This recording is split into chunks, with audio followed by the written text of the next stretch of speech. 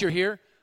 We're going to do something a little different. I usually don't divide the text this way, but we're going to look at 11 through 26, but I want to do kind of a two-part series on that text.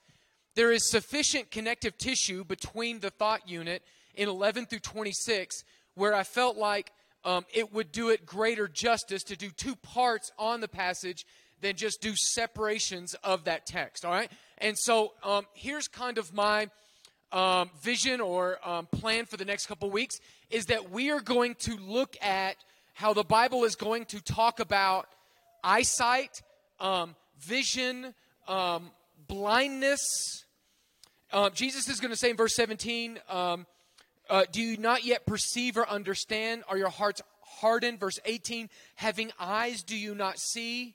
Having eyes, but not seeing. And then we get a story of a blind guy, and we get a story of people that act blind. And so here's one thing. It's kind of a precedent and an overarching thing for the next couple weeks. Vision requires light. Vision requires light. The most blind people in the world are those that claim to see and yet somehow claim to see without Jesus, who is the light of the world. And in our context, we could talk about Pharisees in the text, Muslims, our hippies here in Colorado that are popping mushrooms and going out on a spirit quest, chasing chickens, right? We could talk about the woke, that those that most claim to be awake are actually those that are most asleep on Jesus.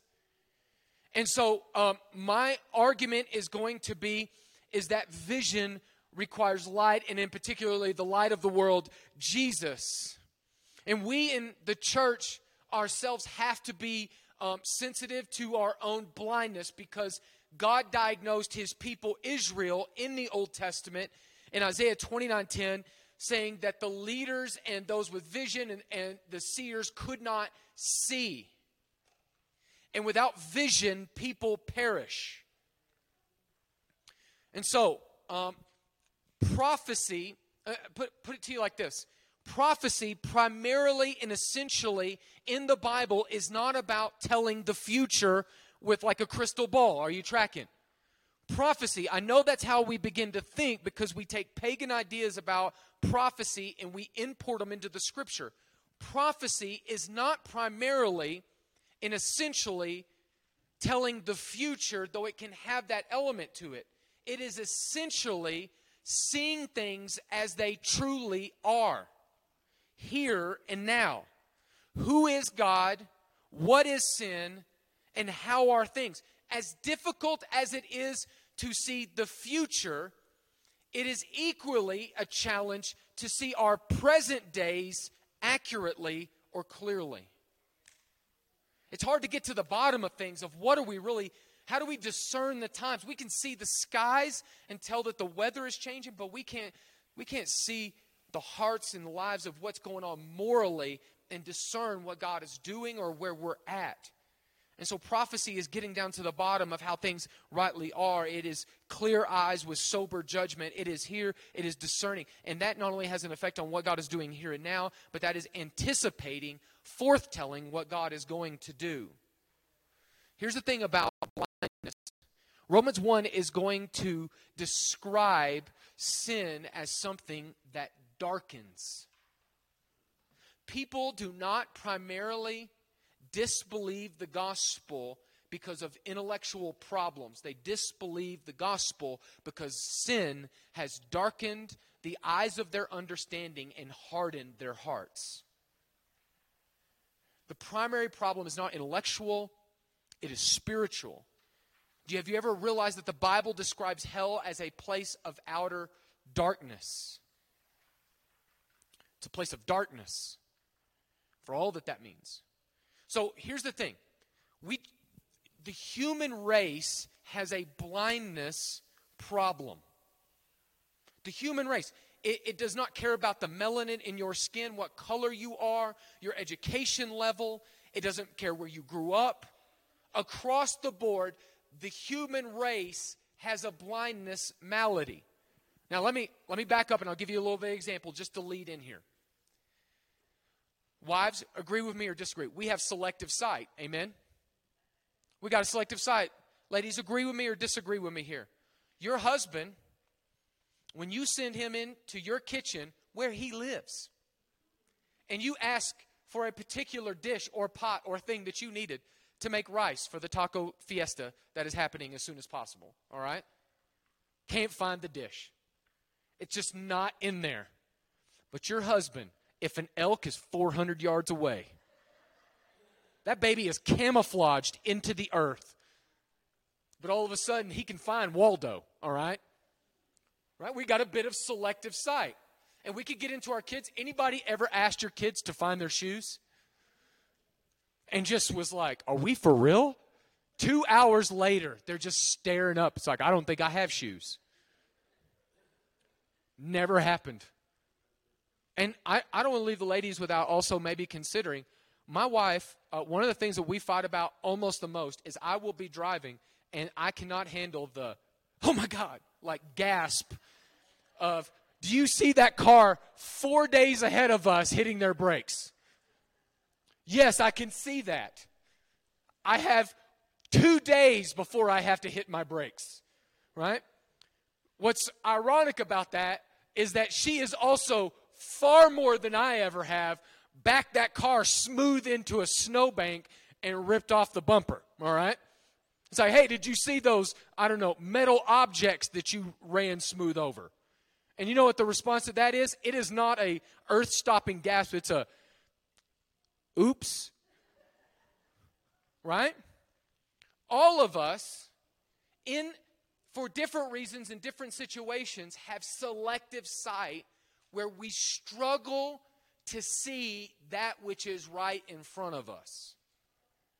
Right? And it's almost like a threat that parents have to do with kids. You send them in there to search for the shoes. At some point, you come in and say, I promise you, if I come in that room and I find those shoes, like this conversation's changing, right?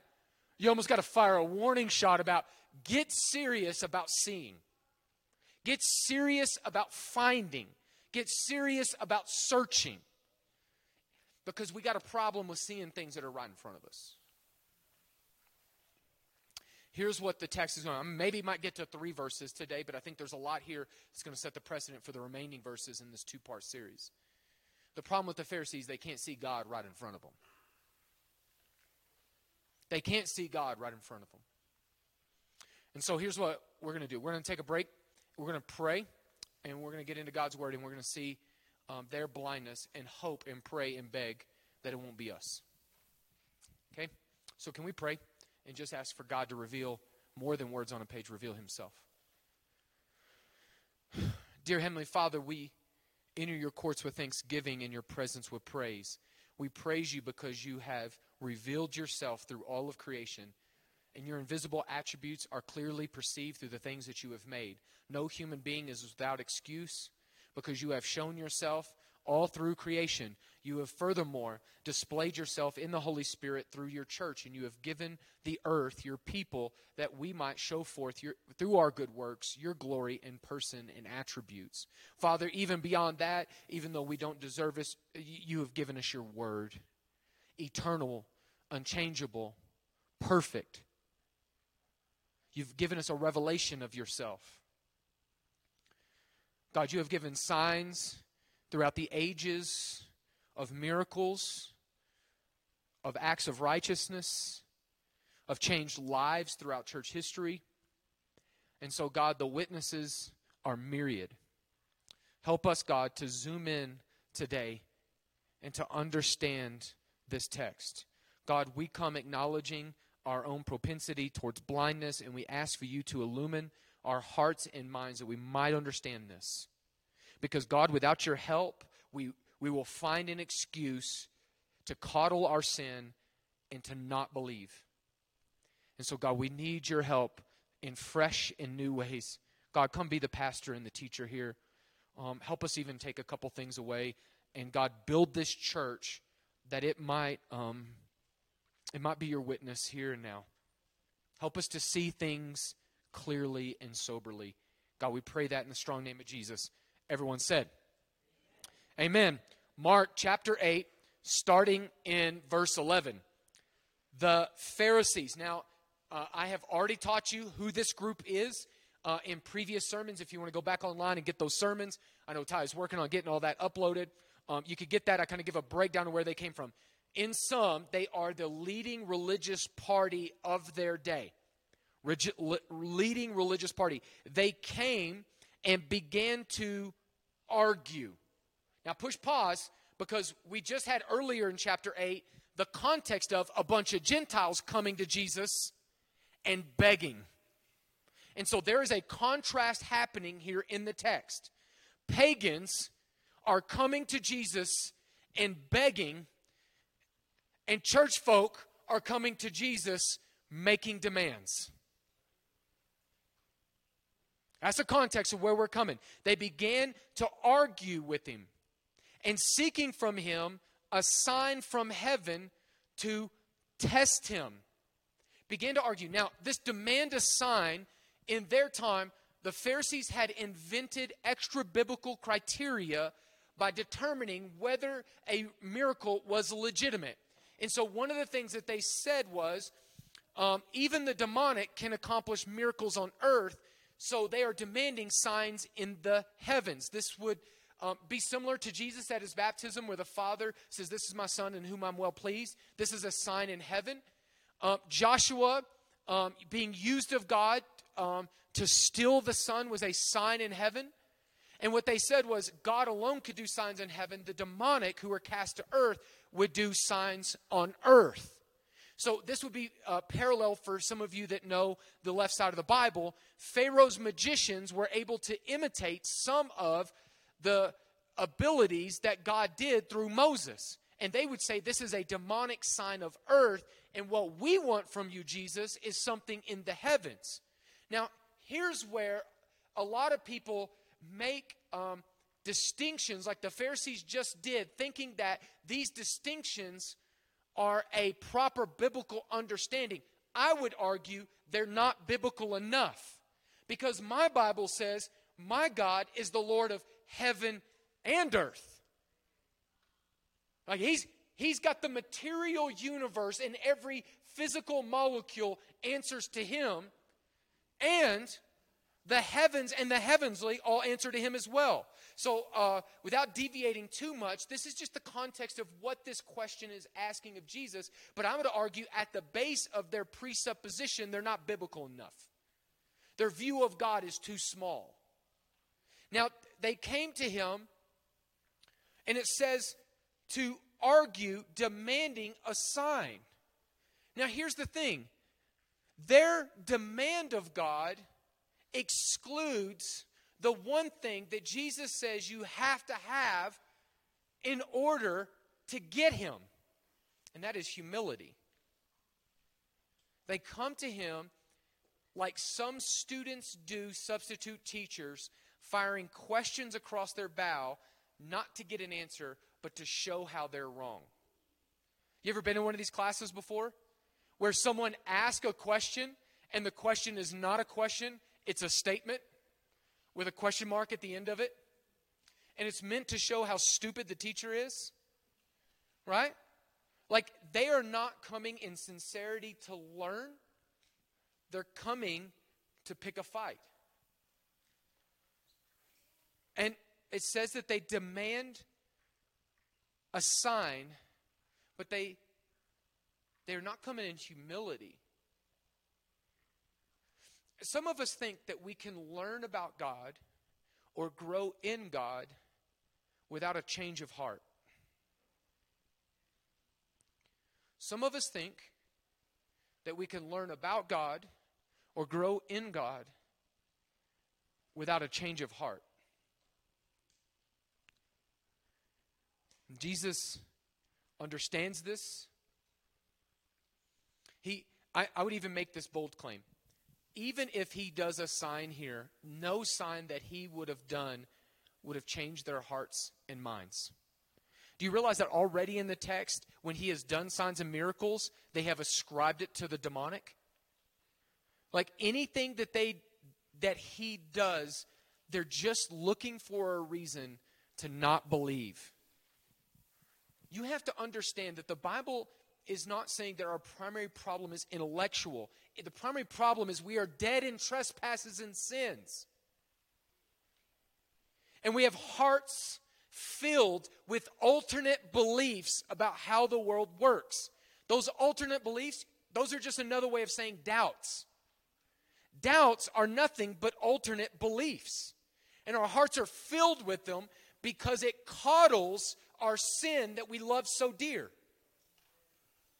You think we're going to surrender those things? Those things protect my sin.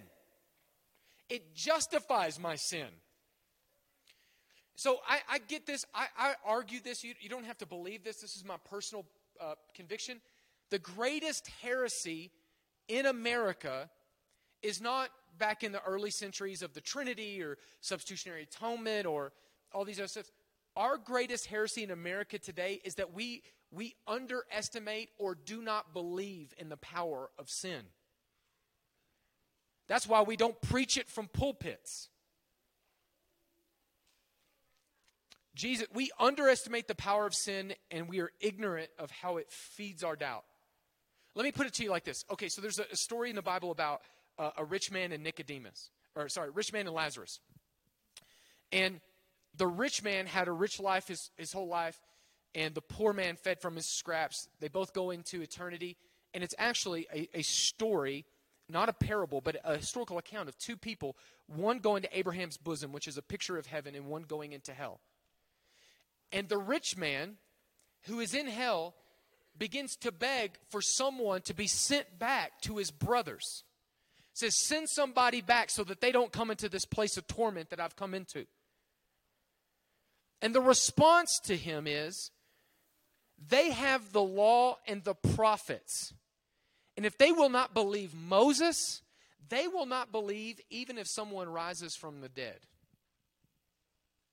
There is no amount of miracle that is stronger than the witness of the scriptures they already have. And if they are already looking at the law and the prophets explaining that away, what is one more miracle except for another excuse not to believe? Do you understand how the Bible paints our situation in sin? You could have all of the neon signs of Vegas lit up, shining all the way to outer space, but to a blind man, they will read none of it and gain nothing by it. That's the Bible's diagnosis of our blindness. The problem that the Pharisees have and the problem you have is not an insufficient number of signs. It's not an insufficient number of signs. The problem we have is humility to read them. Here's what they came to do. They came and began, therefore, because of this condition, to argue. Which seems like a dispute, maybe some of your translations, that seems a bit weak for me in the Greek. This has a bit of a tense to it. There's hostility. They came to bully Jesus. They came to harass him. In modern language, we call it, if you're online, it's called trolling people. Right? They're going to try to lawyer their way out of not believing. And what I love about Jesus in this text is Jesus is being provoked by their sin, but does not sin in return. Jesus is being provoked by their sin, but he does not sin in return. I promise you, every one of us have been here before. Someone has done us dirty. Someone has said something to us. Someone has wronged us. And in that moment, we feel 1,000% justified in doing whatever we want back to them. Anybody? We fight fire with fire around here, baby. Right? You wrong me the right way, and I'll run ramp shot off everything I know about the Bible, and I'll give you a dose of your own medicine. How many of us in here are this way? Someone wrongs us, And now, I've said in counseling session after counseling session, and all the person wants to talk about is what they did to me that caused me to do this to them. I'm justified. I'm justified.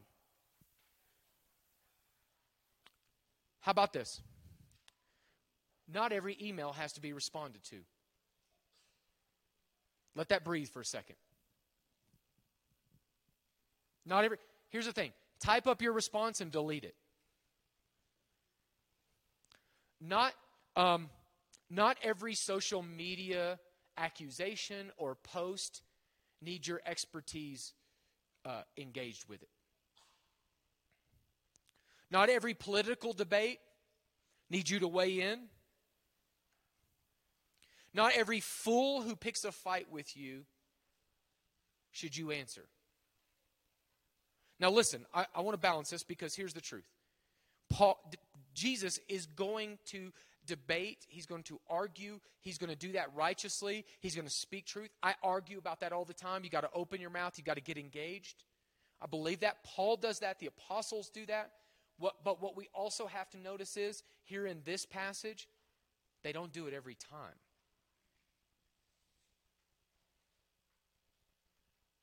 They don't do it every time. They don't die on every hill. Let me give you a really good tip on how to get divorced. Okay, here's a really good tip on how to get divorced. Every single fight your spouse picks, turn that baby up a notch. Right? Every fight. They come to you, they just kind of like poke, prod, whatever volume they bring that thing up, you just never back down. Never say no to a fight that your spouse picks. Your spouse may have had not recently eaten and they're just hangry. They may not have slept. They may be having a terrible day, but that's their problem and probably going to make them weak, so you can definitely win the argument. Like, never walk away. They started it, by golly, you finish it.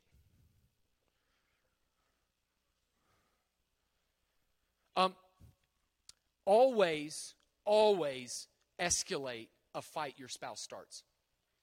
Escalate it. They start out with a knife fight. You take that baby to a nuclear arms race. Right? How about this? Anybody heard this thing? I know what you said was right, but I don't like your tone. Hey, turn that tone even worse. Drop 6 octaves. Right? Come on now. This is a great tip for ruining any relationship you're in. Not just your marriages, your friendships, your business relationships. How about this? Can we just be real? All of us have started fights with people we love that we later regretted starting. Right? Like, this is yes, this is no. All right? Hey, we're not in the charismatic church, but you can move your neck. All right? All of us have started fights that about 5 minutes into it, we want to crawfish and be like, you know what, on second thought, right? And then you get going and you don't know how to back it down, right? And so sometimes the most love our spouses can give us is we pick some stupid fight we shouldn't have picked, and they just be like, yo, I'm just not going to do that right now. Sometimes one of us has to be mature enough to say, you know what, I think you're just hungry or you haven't slept. Or if we let's just sleep on that overnight. I think tomorrow, would just be a better day for that. Do you hear what I'm saying? You love your spouse by not engaging in every single fight that they pick. Amen or oh me? Okay. So here's the argument. There are times where you absolutely have to engage. You got to debate. You got to argue. You've got to stand your ground. You got to die on the hill. You know I've preached that. This is much harder for me personally. And for some of us in here that are combative, this is just difficult. The thing that we have to learn from Jesus here, who is going to walk away, is that there is a time in which God is going to call you to do nothing. And that's the most absolutely righteous thing that you could do. He's going to call you to walk away. Is that, for some of you in here that are more fight than flight, because my flight people, whenever I say you got to stand your ground and stuff, I got to challenge you. For my people that everything's a fight, I've got to tell you, I got to teach you the same time to follow the Holy Spirit when He says to walk away. Amen? If Jesus, in this scenario, does it, then there's precedent that God the Holy Spirit, who is teaching us to be like Jesus, will call us to do the same thing. I just love this. 1 Samuel chapter 19, in the Bible, Saul is a leader of Israel just like these Pharisees. And he is a demonic, oppressed at the very least, person that he kept getting these demonic fits that he would go into. And he would just wig out. And he was a terrible leader. And he employs a guy named David, who had proved himself against Goliath, to come into his basically throne room. Because when David plays worship music, the demonic flees. I love that. That the demonic cannot stand in the presence of praise. Sometimes when you're going through dark stuff, the greatest thing you can do is sing a hymn. So he's in there playing worship music on the electric guitar, the harp. Okay, he on the harp. And I don't know if there's an interlude or something that happens. The demonic comes on Saul. The brother picks up a spear, throws it at David. And the Bible says that the spear stuck in the wall next to David. Now, I don't know what happened there. I don't know if David went full Matrix and dodged that baby. I don't know what went on. He misses, though. And David, let's be clear about it, is not the dude to miss. Right? That brother is a sharpshooter. You do not play David at dodgeball. He already proved against a giant that he can hit his target, right? You don't miss David. David got skills. Sticks in the wall behind him. And if he already slayed a giant who's like a sinner, what is Saul? Like a power forward? Small forward. He got Saul. Okay? Sticks in the wall. Now David has an option. I can grab the spear and I can throw it back and I can strike God's anointed, or I can walk away. For many of us in here, grabbing the spear out of the wall and throwing it back takes less strength than walking away.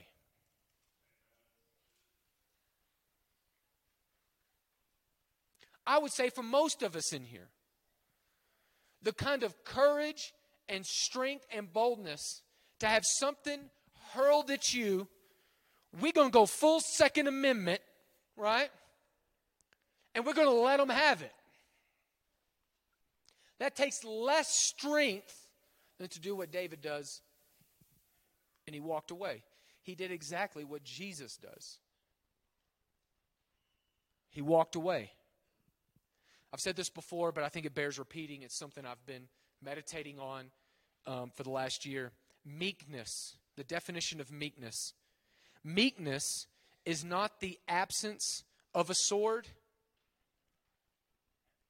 Meekness is not the absence of the sword. It's the wisdom and strength to know when to keep it in its sheath. Meekness is not the absence of a sword. It's the wisdom and strength to know when to keep it in its sheath. Here's the deal. Contentious people are always going to be in your life. The Proverbs talk about these people. The New Testament teaches about how they divide the church. Contentious people in Proverbs are people that are constantly stoking a fire with gossip. They're constantly looking for a fight. They don't care about truth. They care about drama. And you're going to have these people in your life from now until Jesus returns. How are you going to handle contentious people who start fights with you that it would be unholy for you to participate in them? Here's one thing about Jesus that I think is really telling. Verse 12, they sent us on to test him. Verse 12, he sighed, look at your Bible, he sighed deeply in his spirit and says, why? Why? Why? Does this generation seek a sign? Truly I say, no sign shall be given to this generation. And he left them. That's it. He leaves. He got into the boat again and he went to the other side. Jesus leaves. He asks a good, piercing question, why, and he leaves. Right before that, just so they're clear, he does the deep sigh. Sometimes your spouse and you will be in a tense situation, and one of you will be doing everything you can to keep it all bottled in, and they cannot help but deep sigh and just go, and the other spouse will go, did you just deep sigh? Right? I heard that deep sigh. Yeah, you heard it from the pit of my soul. That's where it's coming from. This deep sigh is the same deep sigh that he did in chapter 7 with the deaf mute man. You remember that? That whenever he was non-verbally communicating to somebody that couldn't hear, he touched the tongue, looked at the brokenness of the mute man, looked at his brokenness, and deep sighed. We said that Jesus was communicating to him that his heart was broken over the brokenness that sin has brought in the world. The physical malady that this man has come as an effect of sin being in the world. And that bothers Jesus enough that he deep sighed so the man would know he had a heart that was broken for his brokenness. This word for deep sigh is a compound verb of that same word, but it is intensified. Here's what I mean by that. Jesus looks at the brokenness of the Pharisees' hearts that are so hard and are constantly trying to argue their way out of this thing, that won't be humble, that won't change, that won't repent, and it's much worse than being deaf. It's worse than being a mute. It's the ultimate of brokenness in the universe. Any deep, complex sighs. Now, let me anthropomorphically put this into our terms. This is where we start talking about, brother, you just get on my last nerve. Right? You are wearing me out.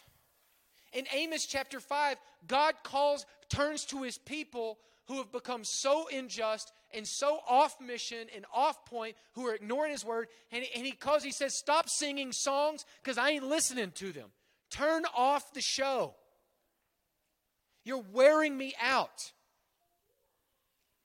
Because you got a lot of religious activities, Pharisees, but your hearts are far from me.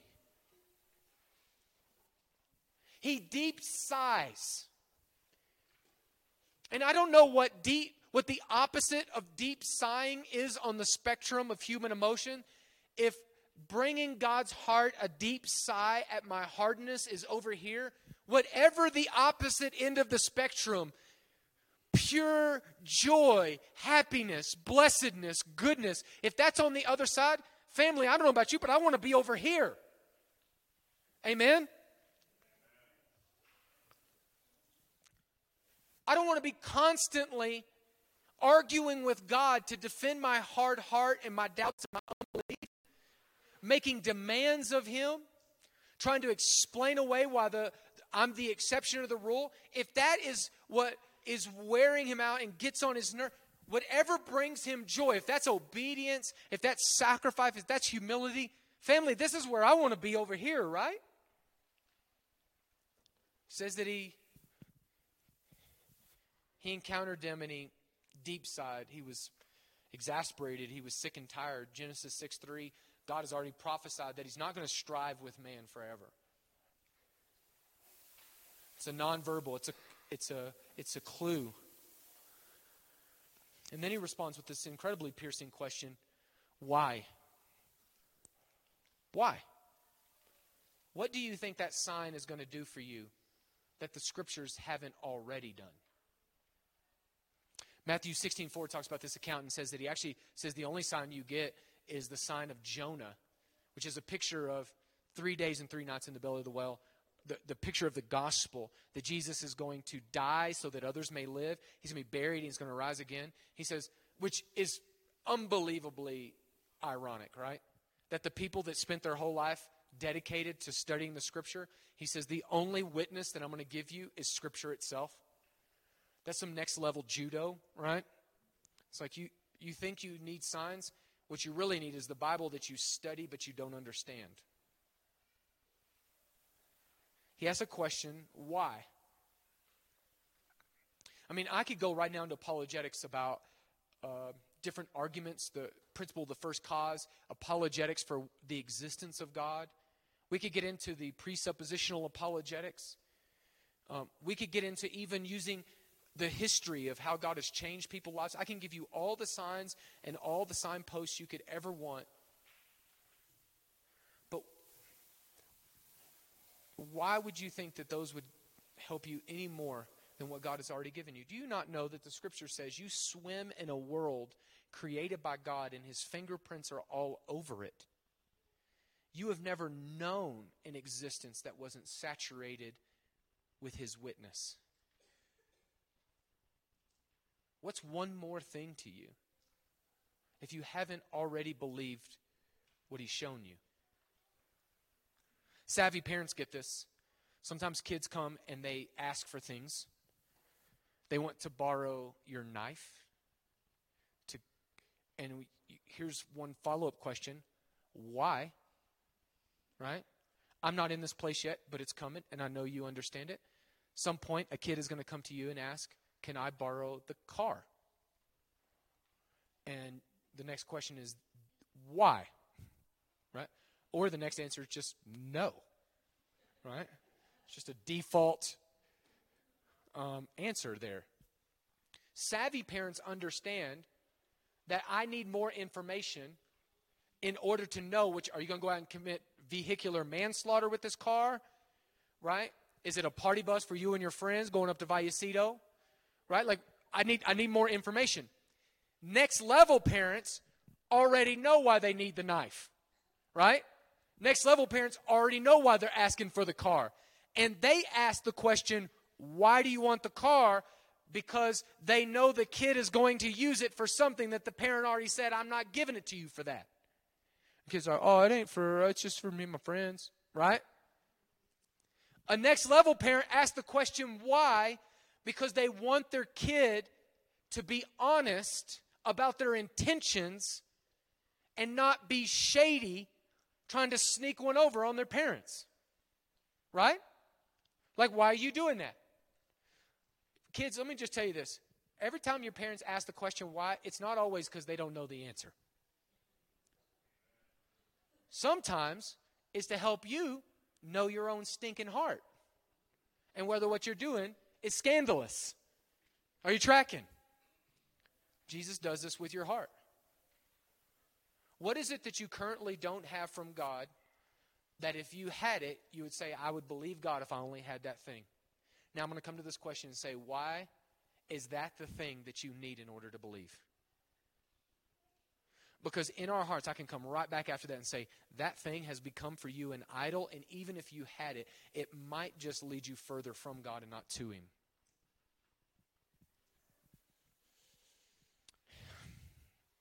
Let me finish here. At His first coming, He stood trial before the world. It says that they came here to test Him, and He has come and stood trial before them. The book of Mark is about to make a cataclysmic shift here in chapter 8. We're going to hit the midpoint and what I would say is the central thesis of the book. And He just ain't going to play with these Pharisees no more. They have come to a point at which He is not going to entertain their hot mess. And He's just going to walk away. At His first coming, Jesus was put on trial before the world. At His second coming, the world will be put on trial before Him. Here's maybe the worst thing.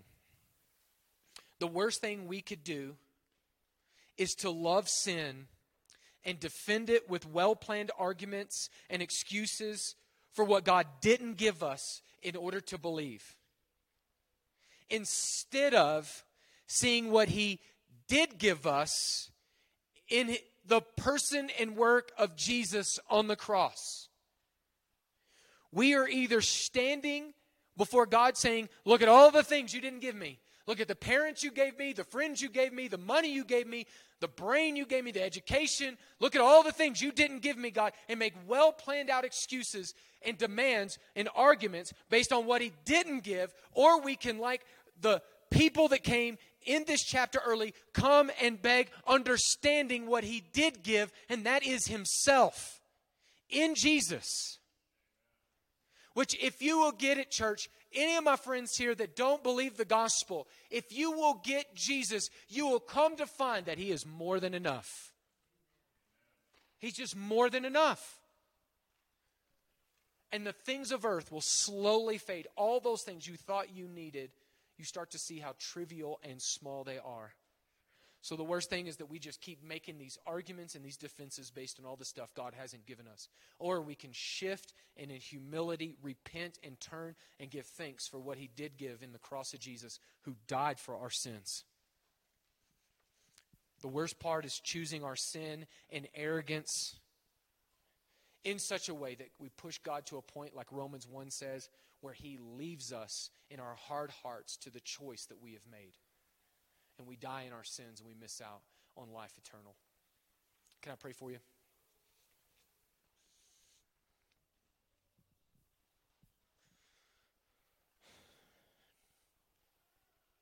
Maybe right now, as we've gotten in this text, you would say that you have never trusted in the Lord Jesus Christ, the one has been given to us. And you've made up a bunch of excuses of why you can't believe, but the Holy Spirit, even right now, is tugging at your heart to believe and to surrender and to turn. I just want to invite you in all humility to surrender yourself to Christ, to call upon the name of the Lord. The meek and lowly he does not turn away. Call upon the name of the Lord and you shall be saved. And maybe right now in your heart you do that. Church, if you're in here, would you pray for any lost person that's in here that maybe doesn't know you? Doesn't know the Lord. Would you pray for him? Church, in here, there's one thing that I want you to search your own heart. Are you a contentious person who can never back down, who can never leave the spear in the wall, who can never walk away?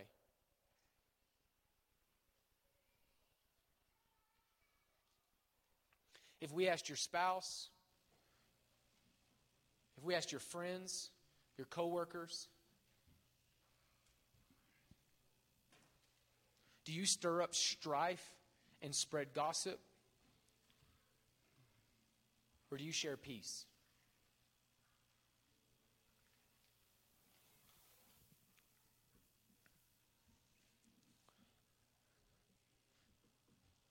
If that's you in here,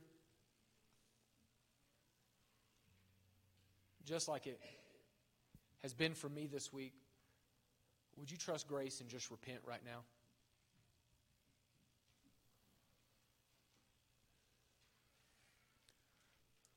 Christian, would you repent? Or are you going to go with the Pharisees here and make an argument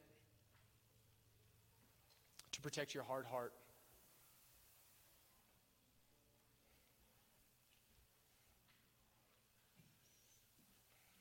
And cause the Lord a deep sigh. I'm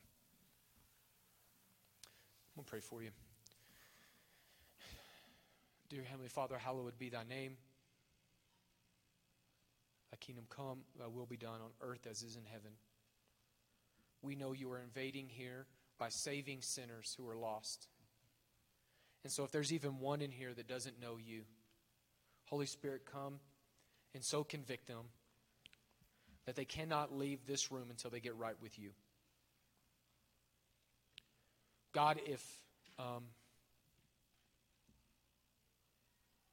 anyone in the hearing my voice, whether online or here, can look at their own track record, their own pattern of behavior, and say, I have been a gossip, a strife, person of strife, a contentious person.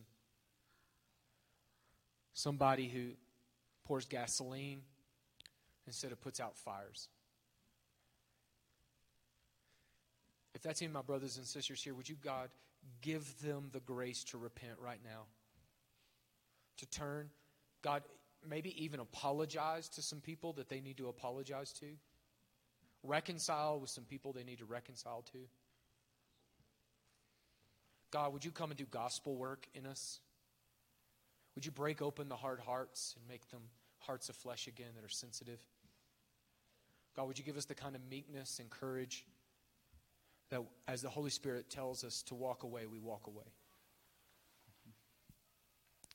God, I pray this for my brothers and sisters, that we might imitate Jesus and thus bring you much glory.